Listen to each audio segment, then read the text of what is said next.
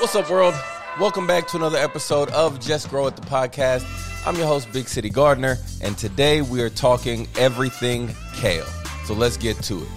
One of the trendiest foods that you see in the market right now is kale, and it's rightfully deserved. Kale is a highly nutrient-dense, dark leafy green, and it's also a superfood. And that's because it is extremely high in vitamin A, C, K, iron, just to name a few things. Just like other leafy greens, it is relatively easy to grow as long as you follow a few steps. So stay tuned to this entire episode, and by the end, you will be a kale growing expert. First off, let's talk about when to grow kale. Kale is a cool season crop that does extremely well in your fall and winter gardens. As long as you don't experience any extreme freezes, your kale should be able to produce throughout the entire winter. If you live somewhere like Zone 9 or Zone 10, then you're actually able to grow kale twice a year. You can grow it in the spring and in the fall.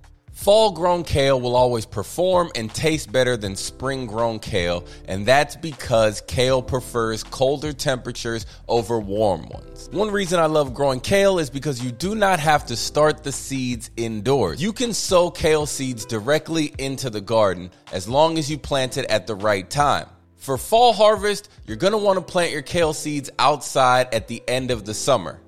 And for a spring harvest, you're going to want to plant your kale seeds outside at the end of the winter, right before your last frost date.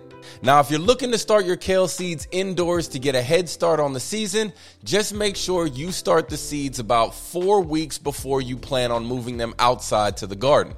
So now that we know when to plant kale, let's talk about where to plant your kale. Like most leafy greens, kale thrives in rich organic soil. Now, you want to make sure that this soil drains well. And like other vegetables, kale does not like its roots submerged in water. Kale prefers to grow in full sun. But let me give you a secret that I've learned from years and years of gardening. If you want the best tasting kale, then do this.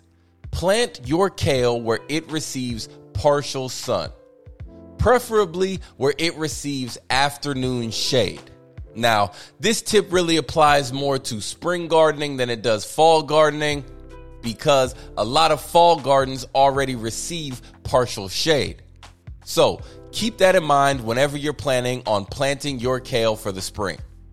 Regardless of where you plant your kale, make sure that it receives at least 6 hours of sunlight. Now that's it for this episode of Just Grow It. Tune in to the next episode where we talk about some of the best kale varieties that you can plant in your garden. Peace. Before I let you go, I need you to do more than one thing. First, I need you to like, comment, subscribe to the podcast.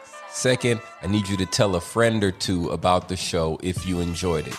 And if you have anybody you think I need to talk to, I should interview, send the name over, put it in the comments, or send me an email, igrow@BigCityGardener.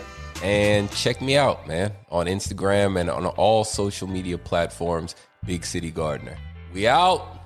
Oh, almost forgot. Just grow it.